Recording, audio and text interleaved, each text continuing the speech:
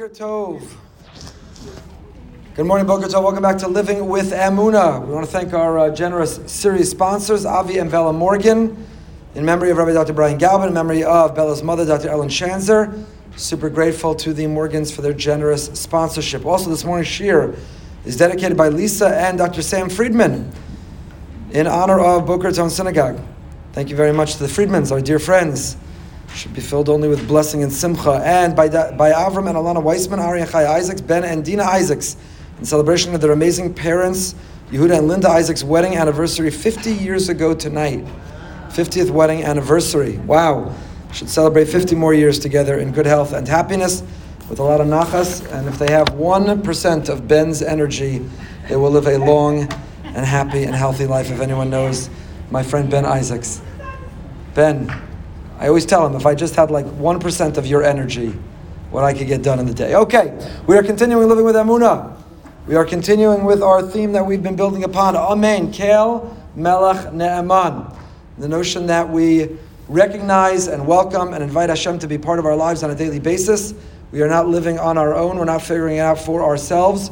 We are not independent people. But in the end of the day, there is a Ribono Shel Olam, there's an Almighty, and He loves us, and He's with us, and He supports us, and He holds us accountable.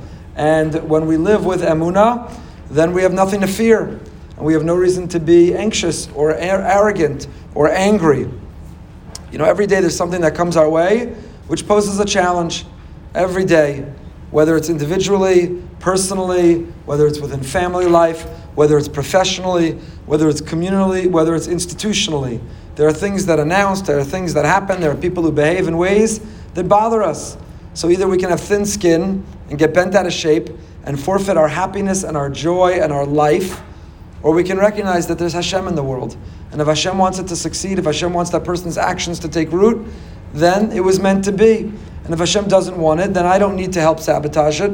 I don't need to protest or be angry about it. I don't need to lose my own serenity, tranquility, and peace of mind over it. It's all over Hashem. The challenge of living with Emunah is not intellectually what we know.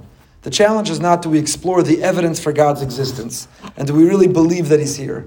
The challenge is that in the moment that you're running late and you get stuck at the red light, in that moment that person or that institution or Mother Nature doesn't cooperate and behave the way we want, do we remember then, take that deep breath, we restore the neshama with nishima, soul and breath come from the same word, neshama and nishima. We restore our soul when we take a deep breath, and we remind ourselves, what am I getting bent out of shape? Why am I getting so upset and bothered? There's a Hashem, He runs the world. And He's in charge, and He's in control, and nothing is random, and nothing is chance. So I have to take my initiative. In my Dalet Amos, within my 4 cubits, I have to do the best that I can. I have to be the best that I can. I have to make the right choices and the right decisions in every dilemma I face. But beyond that, just let go. It's up to Him. It's up to Him. So are the behaviors of others sometimes enormously frustrating? Absolutely. Absolutely. But we control our happiness. We can't control other people. We can only control how they make us feel. Can't change people. We can't control people. I was talking to someone very late last night, struggling with a family situation. And, as I've said before, do you know the definition of a dysfunctional family? Any family with more than one person in it. That is the dictionary definition of a dysfunctional family. And never does dysfunction rise and present itself as it does when there's a holiday weekend. Thanksgiving weekend, Yontif, a secular holiday, when family is poised and ready to be together, when there are expectations of being together, that's when it all rises to the top. And so what I was encouraging is that you're not going to change. Parents, grandparents, people of a certain age, you're not going to change. Maybe they will change if they choose to change. It's never too late for any of us to change. We can change at any age that we want. It's never, ever too late to make significant changes in our life. But that's for that person to decide, or that's for Hashem to precipitate, to organize circumstances in a way that it will change. We can't change people. All we can change is how they make us feel. All they can change is how we react and what we do when we respond. So whether we lose our mind, literally or figuratively, because of the people around us, is up to us. Yes, they may trigger it. Yes, they may poke us in the eye, figuratively or in some cases literally. But how we respond and what we do is entirely up to us. And in that moment, one of the more empowering things that we can do is to remember there's Ribono Shalom, there's Hashem. There's Hashem. Okay, so that person has that challenge that they're behaving this way. That's their problem, not mine. I don't need to absorb their negativity. I don't need to absorb their phobia, their psychosis, their psychological disorders. I don't need to absorb it because they're behaving in that way doesn't have to be my problem. I don't have to lose my peace, my tranquility, my happiness. My happiness. Everybody wants to live with peace. Yaakov Avinu, our parsha begins, Vayeshev Yaakov, Bikesh Yaakov, Leishev B'shalva. Yaakov says, I've been on the run. 20 years I worked, 22. My whole life has been challenging, struggle on the run. I just want to live in peace. I just want to sit under the palm tree, sip my pina colada. I just want to read my book. I want to play my mahjong, my golf, my tennis. I want to go to my afternoon kollel. I just want to retire in peace. And what happened in that exact moment? Hashem says, you want peace and serenity? You think that's what life's about? Kadosh Baruch Hu brought upon him Rogzo Shal. He brought upon the whole episode of Yosef. The brothers, the conflict, the sale of Yosef, the disappearance of Yosef. Just when he says, I just want peace and quiet. Why can't I just coast through life? Why are there hardship and challenges? Emotional, psychological, physical, spiritual. I just want everything to be perfect. Is that so much to ask? Is that so much to ask? To which Hashem says, yeah, that's too much to ask. You know when you'll get that? In the next world. In the next world, it's a Yom Shekulo peace. Yom Shekulo Shabbos. In the next world, you'll have peace, you'll have serenity, you'll have happiness, you'll have joy. You won't have to work for a living. Nobody will disappoint you. Everything will work out the way you want. In the next world, there'll be no doctor's appointments and doctor's visits and doctor waiting rooms and waiting on lab return. In the next world, it's just kulo peace. But this world, that's not what it's for. We mentioned it yesterday in the Parsha Shir that I think it was Rav Yerucham who said, there's no rocking chair on a factory floor. On the factory floor, there's no recliner. Because the factory floor is a place of work. And this world is a place that we work. We work on ourselves, and we work to be the best that we can be, and we work to make the difference we're meant to make, and we work to become the best version of ourselves the world is waiting for. So Yaakov was also Bikesh Leishev B'shalva. But tough nuggies, says Hashem. I think that's what he said. Tough nuggies. I don't know how you spell nuggies. Tough nuggies, he said. He said, tough nuggies, you can't live with peace and serenity. There's going to be people and things all around you that are going to throw curveballs at you. Life is going to throw curveballs because this is a place to work on ourselves, how we react, how we respond to the curveballs that life throws our way. We can't control people, we can't control nature, we can't control, there's much more that we cannot control than we can control. All we should work on is what we can control. That's the serenity prayer. But that's what we can control, is ourselves, how we react, how we respond, how we feel. And too many of us forfeit that. We say, they make me, it's not my choice. This is how I feel, this is how I think, this is how I behave, this is how I was raised, this is who I am, this is how I was shaped, and that's just the way it is. Says who? Says who? Why are we forfeiting? Why are we conceding? Why would we do that? Hashem gave us this incredible gift, this incredible tool, it's called free will. Hashem gave us the power to make choices, to shape and mold our own life, our own existence. We're able to control our thoughts, we're able to regulate our emotions, and certainly we're responsible for our behaviors and our actions.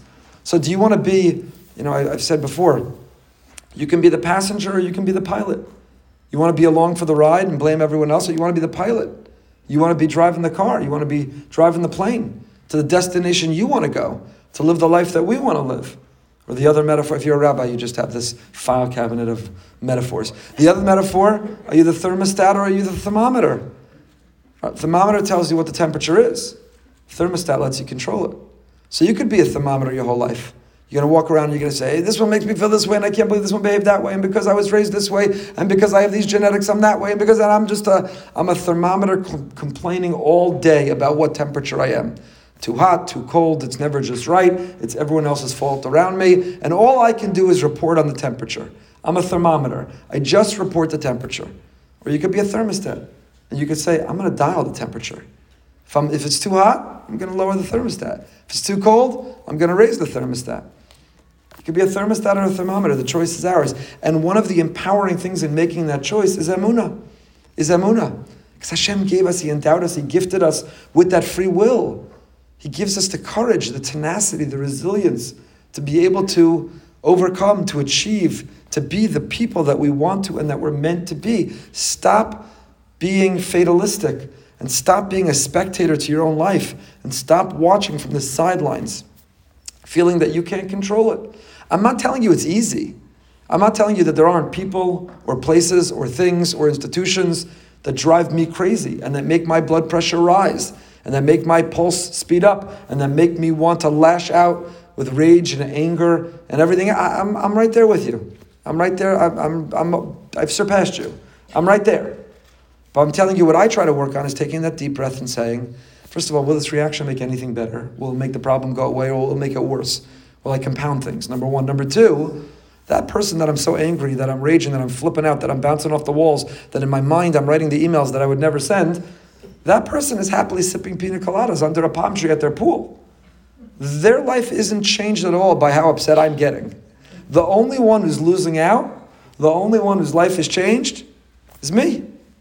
It didn't make anything better. It didn't make anything change at all. So just let go and let Hashem do the best that we can, make the choices that we can, hold our head high with dignity, with class, act with derech eretz and midos. We'll speak about it in one moment. And then Hashem is in charge. So people behave the way they behave. And the natural world is organized and programmed the way it's organized and programmed, not always corresponding with what we want. It is what it is. You let go and you live another day. And it's up to Hashem, but you could live that day preserving and maintaining your physical health, your mental health, your spiritual health, or you could lose your cool and sacrifice and concede it all. You could forfeit it all. Don't be a passenger, be a pilot. Don't be a thermometer, be a thermostat. Don't be a spectator. Get in the game of practicing who we want to be. What's our image? What's our vision of who we want to be? And become that person. Make the choice and tenaciously cling to what it will take to become that person. Stephen Covey says in his 7 Habits, start with the end in mind. So start with the end in mind. What kind of mother or father do I want to be? Now you can't say, well, I want to be loving and calm and cool and collect, but only if I would have children that would be normal and would behave and do everything exactly the way I tell them. But because I have children who are stubborn, and I have children who are oppositional, and I have children who don't listen, and I have children who can't pay attention, and I have children who are defiant and don't do what I want, so I can't be the parent I want to be. Who says? It's the opposite, by the way. If you become the parent that you want to and are meant to be, the likelihood is your children will respond much better. So start with the end of mind. Who do I want to be? What do I want to be like as a spouse? How do I want to respond? How do I want to behave? Do I want to lose my cool? Do I want to be loving and affectionate and complimentary and understanding and flexible and forgiving? Who do I want to be? And then be mindful and never concede the power that we all have to be that person. What does this have to do with living with Emunah? I don't know. I feel like talking about it. It's making me feel a little better. But it does have everything to do with Emunah. Because I think what drives, the engine that drives that courage and that confidence and that belief that we can be in control is Hashem. There's a Tzelem Elokim inside every one of us. And the world of Tzelem Elokim is a world of discipline and dignity. We're made up of two people. We have the animal impulse, the animal instinct, the animal drive, and we have a godly soul. We have a godly soul, Tzelem Elokim. This clash between the Nefesh Bahami, the animal instinct. You know what the animal says? The animal says, somebody said something to you that ticked you off. Oh boy. The animal part of the brain should light up, fight or flight, go at them, write that text, send that email, lash out, raise your voice, lose your cool, throw that object. That's the animal inside you. That's the animal. The animal acts impulsively. The animal acts compulsively. But we're also a Tzelem Elokim, we're a Chelek Elokami Ma'al Mamish. There's a piece of God inside every one of us. Every one of us is a living manifestation of the Ribono Shel Olam of the Almighty. There's a piece of God, a Tzelem Elokim inside of us.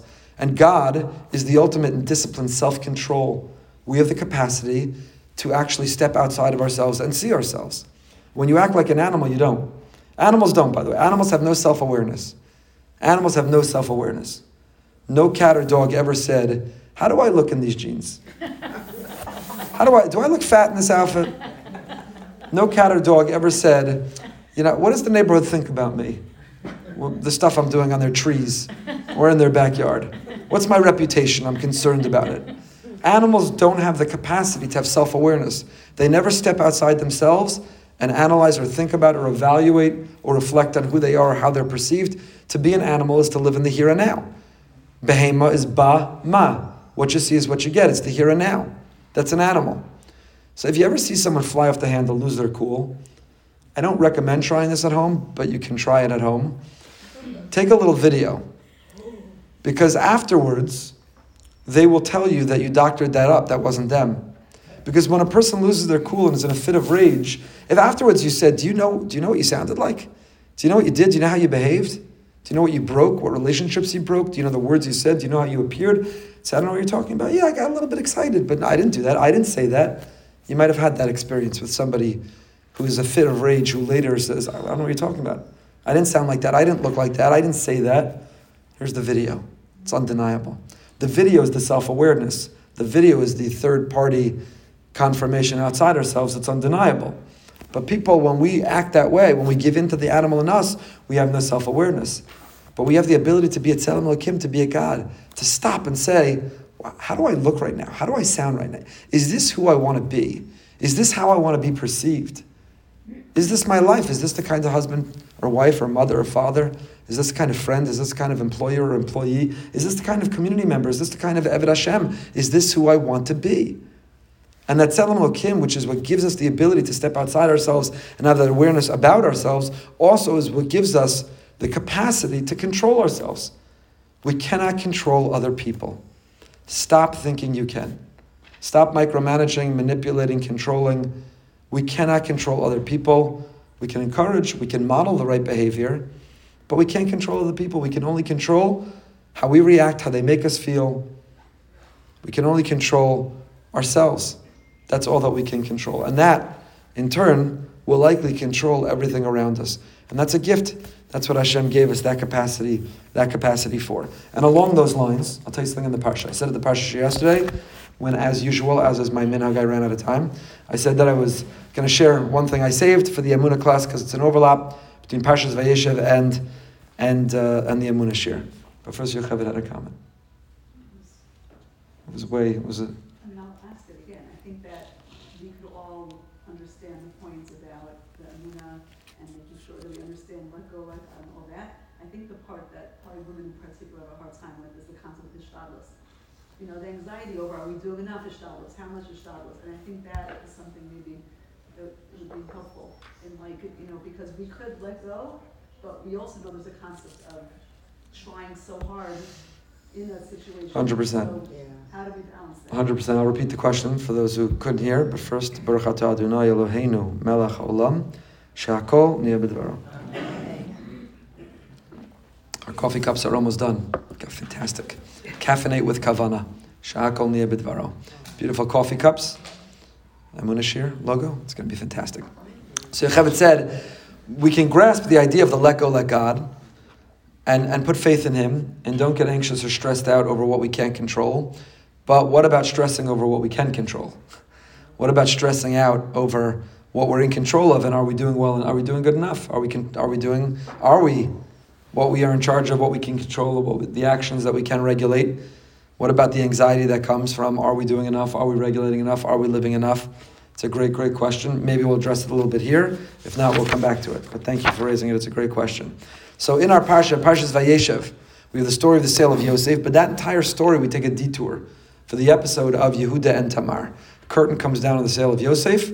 When it comes back up, Act 2, the next scene is Yehuda and Tamar, then the curtain comes down and we're back to the story of the sale of Yosef, why it's interrupted and the flow of the Parsha, and what that's all about is for another time. It's fascinating. But Yehuda and Tamar, Yehuda is one of the 12 tribes. Yehuda is actually the progenitor of the monarchy. Yehuda has Malchus. Yehuda ultimately is royalty. And yet this very same Yehuda, when he's lonely, ends up soliciting the services of a prostitute on the side of the road that little did he know was his own daughter-in-law, who had dressed up. It's amazing more people don't want to learn Chumash and Parsha, by the way. Show me, I don't know, is there a book or a movie that's going to be more riveting, more interesting, more salacious than the Parsha? The problem is these are the parts they skipped in school, so you don't even know what's in there, because nobody ever taught it to you in school. So Yehuda's sons die, and daughters are lonely and want to have a continuity. So Tamar, desperate for a continuity, knows the only way that she can continue is to attract the attention of her father-in-law and to continue that family name of her husband that was lost, and dresses up and solicits his services. Why was he pursuing those services? And how could a Bas Yisrael, how could a Tamar, whom we name our children after, I have a Tamar, have even contemplated that was the right course of action? How did she know how to dress up or how to behave? How did she even know how to imitate such a person? These are all gewaldige questions. These are all great questions. When you find the answers, please let me know. So Tamar dresses up and attracts the attention of Yehuda, and they are together, and she becomes pregnant, and now Yehuda, not realizing it had been Tamar, sees Tamar, his former daughter-in-law, pregnant, thinking that she is promiscuous, publicly confronts her, and Tamar, wanting to preserve Yehuda's dignity, doesn't say, "Are you kidding me? Are you kidding me? The biggest hypocrite on the planet. It's the pot calling the kettle black. Are you kidding me? You're the father." It's like a reality show, you know? She pulls out the DNA, the blood report, the paternal whatever. "You're the father!" The crowd cheers. Oh! Like, what is going on? But she doesn't do that. You know what she does? She just puts her heads down. And why does she do that? Tamar goes down in our history as a heroine, as a hero, because she doesn't want to embarrass him. She doesn't want to humiliate him. She's willing to die because it's a death penalty for having been promiscuous. She's willing to die and sacrifice herself rather than embarrass another person. It's just mind-boggling, that level. But first she does appeal to him. And she says the following in her words. She says,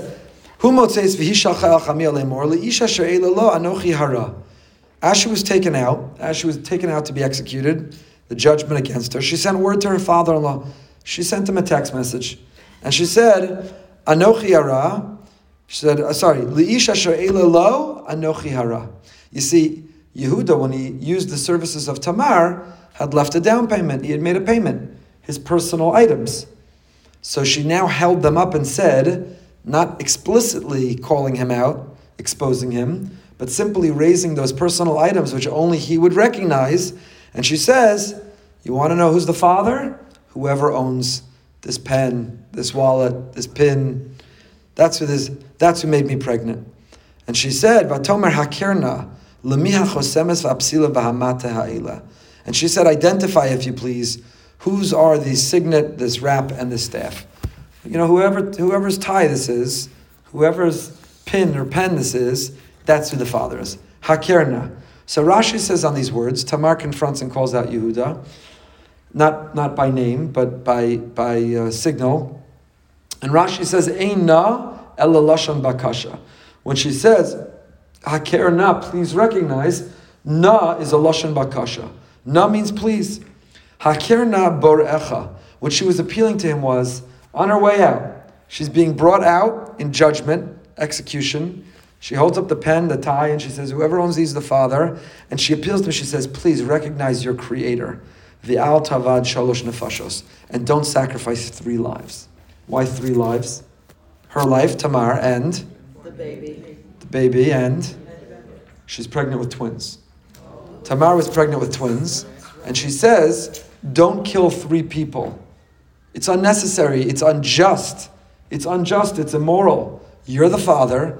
I did this intentionally by design. There are 3 lives at stake. Please, I appeal to you, I beg you, recognize your creator. Recognize your creator. Now, what does your creator have to do with anything now? What do you mean, recognize your creator? So Rabbi Yerucham in Das Torah, Rabbi Yerucham of the Mir, he says the following, Haim li Yehuda tzarich lomar sheyakir es boro. Does Yehuda have to recognize? He's the Rosh Hashiva. He's the Gadol Hador. Yehuda is one of the Shvatim. He's one of the great rabbis of the generation. You have to give him a little musar shmuz about the evidence of God's existence. What, are you going to recruit him to come to Discovery Seminar? Yehuda, hear the Bible codes. There's a God. Why is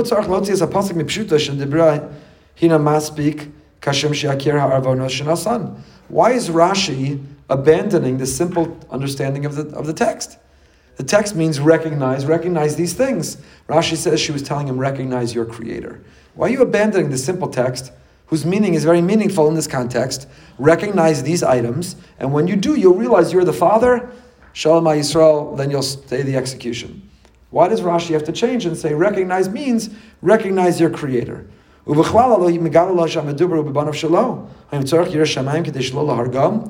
if she's trying to appeal to his paternal instinct, just say, these are your 2 children. Don't say, there's a creator. Say, these are your kids. You're going to kill your kid. If you kill me, you're killing your twins. You're killing your twins. So said Rabbi Yerucham, Ra'im kochos nefesh ha'adam shetamar yada shegam kasher yakir Yehuda heitev es bigadav yeh kasher lamod lahodos ala emes. Tamar understood something about the human psyche. That even when Yehuda would recognize the items were his, it would still be hard to turn back and to be honest and to stop a process that was already in motion. Ki lo kalo la'adam lahodos barabim lebushaso.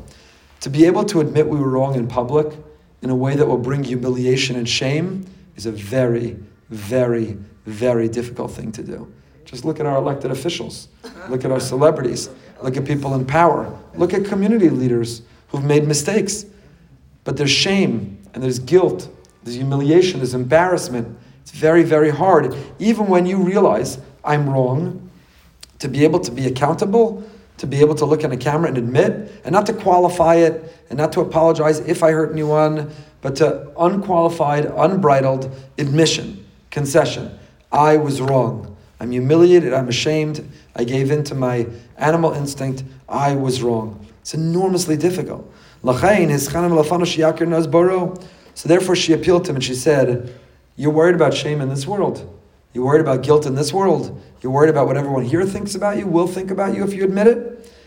Don't kill 3 innocent people because there's another world. And there's a creator, there's a God to whom you'll be accountable. Think big picture, not small picture. Think long term, not short term. And that was her appeal to him. That is the insight of Rav Yerucham. But what I really want to share with you is Rav Wolbe. I don't feel bad when we don't learn the Sefer, because at least we keep invoking Rav Wolbe. So the Sefer is Rav Wolbe. We're not learning Rav Wolbe in the Sefer, we're learning Rav Wolbe in other Sfarim. So Rav Wolbe says the following, Shiuri Chumash. In his lessons on Chumash, on Parshas Vayeshev, Rav Wolbe says the following. He's bothered by the same question.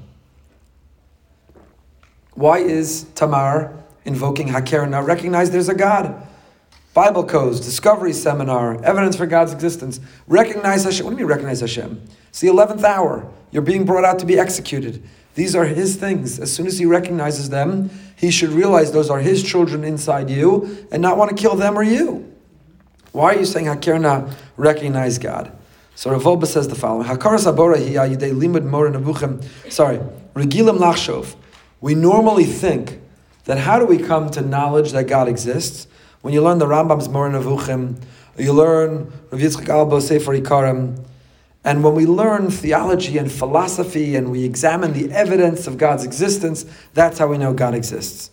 But Kan, Eitzel Tamar, Motzim Anu Hagdara Chadasha B'Hakaras Haborei. But now we learn a new way to discover that God exists. Tamar omeres leYehuda, im yesh lachas ometz lahodos ala emes barabim, v'lo l'srov shalosh nefashos, zui hakaras haborei. He says, right, she's saying to him right now, not you should attend a discovery seminar, you can be a discovery seminar. If you make the right choice right now, if you dig deep and behave in a godly manner rather than give in to that animal impulse, if you do what's right against all odds and against all inertia and against all momentum and against everything in your interest, and you still do what's right because it's right, you will be displaying godliness and you will become a piece of evidence of God's existence. Hakerna, hakaras habori nevchenes k'shadam omed mul nisayon lishbor midos b'shvil ha'emes. Do you know when we recognize God is not when we sit in philosophy class? It's not when we read a book on theology. It's not when we talk academically or theoretically. The real proof, the real evidence, the real rubber meets the road about our relationship with God is when our midos is who we are and how we behave in challenging and difficult situations.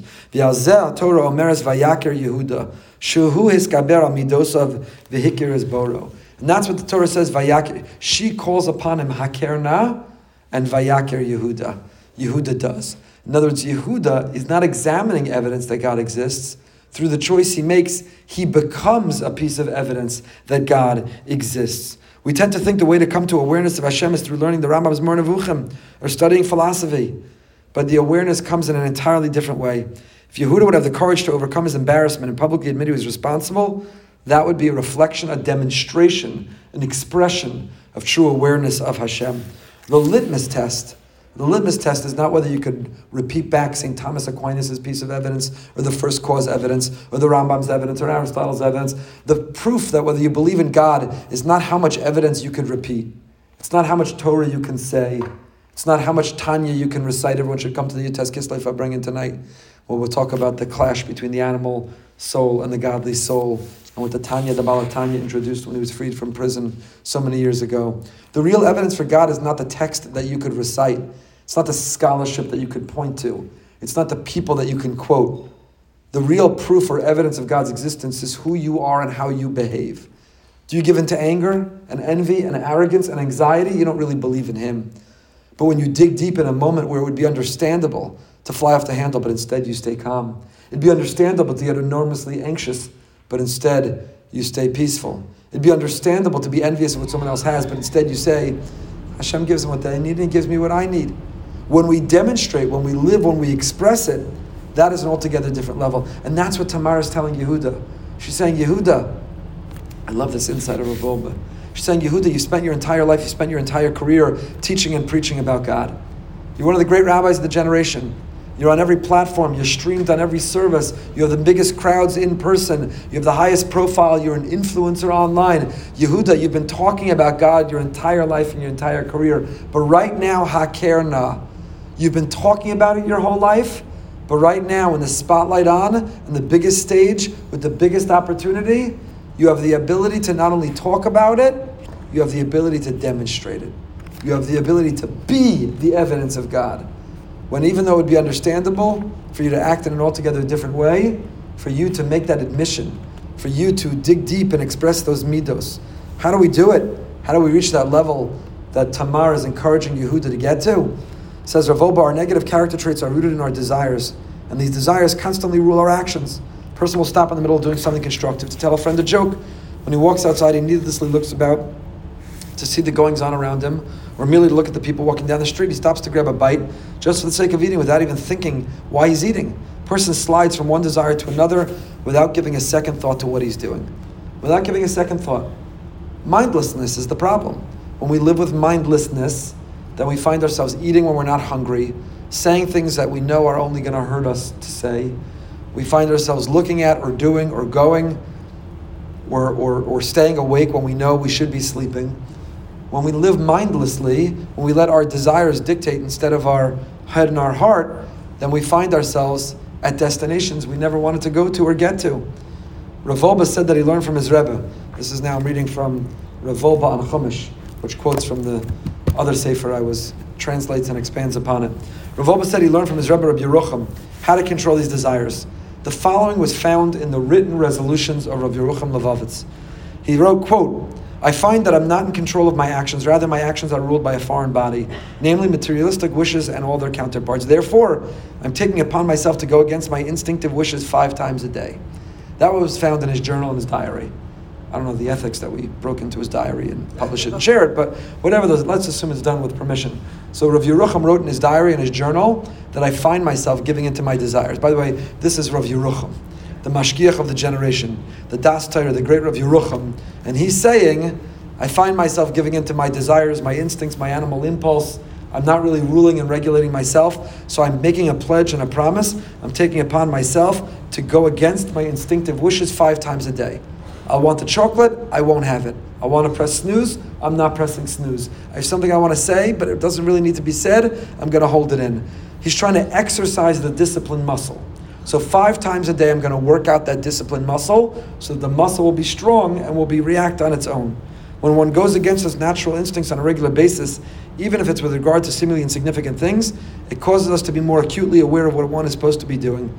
Even if once a day, I'll come back to our campaign. If we can be disciplined enough to have kavanah with the opening bracha on our opening cup of coffee, which you'll get your coffee cup soon enough, please God. If anyone wants to sponsor, feel free to speak to me. We're going to produce them in a hard ceramic mug and disposable cup fashion, so you can share them with everyone around you to remind us to have that first caffeinate with kavanah, the bracha, the first bracha of the day, shakol, that everything, the day, the whole day, that first bracha of the day, shakol, the house, the health, the car, even the people in the house, hakol, everything, niyeh b'dvaro. It's all from you, Hashem. What a bracha, what a blessing. That first bracha of the day, to caffeinate with kavanah. So even the discipline to do that. So many people are still removing the crust from their eyes when they swallow the bracha faster than they swallow the coffee. The discipline, the mindfulness, the presence, the consciousness to even be there for that opening bracha. for that opening bracha. Every day, Ben sends me a picture of him with his Gemara, his cup of coffee, and he says, Kavana for the first bracha of the day. If I get to see that before my first cup, it helps remind me to make the bracha with discipline, with kavana. He's fantastic. So imagine if you exercise that discipline muscle, the first thing in the day, when we're in complete control, then we can go against those other instincts. Nobody can make us lose it. Then we don't have to worry about how others are making us feel, how others are making us behave. Okay, we're ready to start. No? I don't think we're getting there. Okay, we'll pick up with this Mirz Hashem next time. But just keep it in mind. Don't be a spectator. Don't be a thermometer. Be a thermostat. Don't be a passenger. Be the pilot. Don't let others control you. Realize we can't control people. We'll come back to Yocheved's question, please God, next week or in the future. Let's say we master not being anxious about what we're not in control of. How do we not get anxious about what we are in control of? If I had the easy answer to that, you and I would be retired, living somewhere right now. We'd write a book. We'd sell the magic formula. We'd have the easy answer. Anxiety is at all-time levels. Antidepressants and mental health and all the medicines that go with it are at all-time record levels right now in the world. If we had the easy answer. But we'll continue to look for and share the answer. Emunah is definitely part of it. If you want to know part of the answer, I want to end by inviting everyone tonight to two things. First of all, the Farbrengen, the Yotes Kislev Farbrengen, with Rav Manas Friedman. But also at 9 o'clock tonight, we're going behind the bima with the great Rav Machlis. I mentioned to you, the Emunah story last week was how, because of the Emunah Shir, we got Rav Machlis, who's leaving his comfort zone and in protest and doesn't like to do it because he's one of the most humble people on the planet, but agreed to only because of Stephanie Gross. And her father's first year at site is coming up. And Rav Machlis grew up with and knew Stephanie's father, who was an outstanding man, Howie Feintuck. The Neshama should have an aliyah. And Rav Machlis, whose wife, Rebbetzin Machlis, how many people ordered the book since last week? I got to make an Amazon link so that we get a cut at the shul for every book that I promote. I know you can, I never have. But anyway, it's a fantastic book. It will transform your life. The best way to grow is to read biographies, as we've quoted many times before. So Rebbetzin Machlis gets the credit she deserves it. Rav Machlis is no less extraordinary. He is a man of Emunah. You'll be blown away. He hosts 200 people every Shabbos at his house for meals. 200 people. In 33 years, I don't think he's missed a Shabbos. It's unbelievable. It's unbelievable. And his emunah and his positivity, we're going to talk to him. How do you still the Simchas HaChaim? You lost your life partner. She was 57 years old, a mother of 14. She was an unbelievable woman. And he's got a Simchas HaChaim and an emunah and a faith and a peace and a calm and a tranquility, which is just unbelievable. And it's only thanks to the Emunah Shir that for some weird reason I brought it up. So Stephanie jumped on it and we got him. And you don't want to miss it. That's tonight at 9 p.m. If you do miss it, then you can always listen to it afterwards. Until next time, stay happy, stay healthy, stay holy.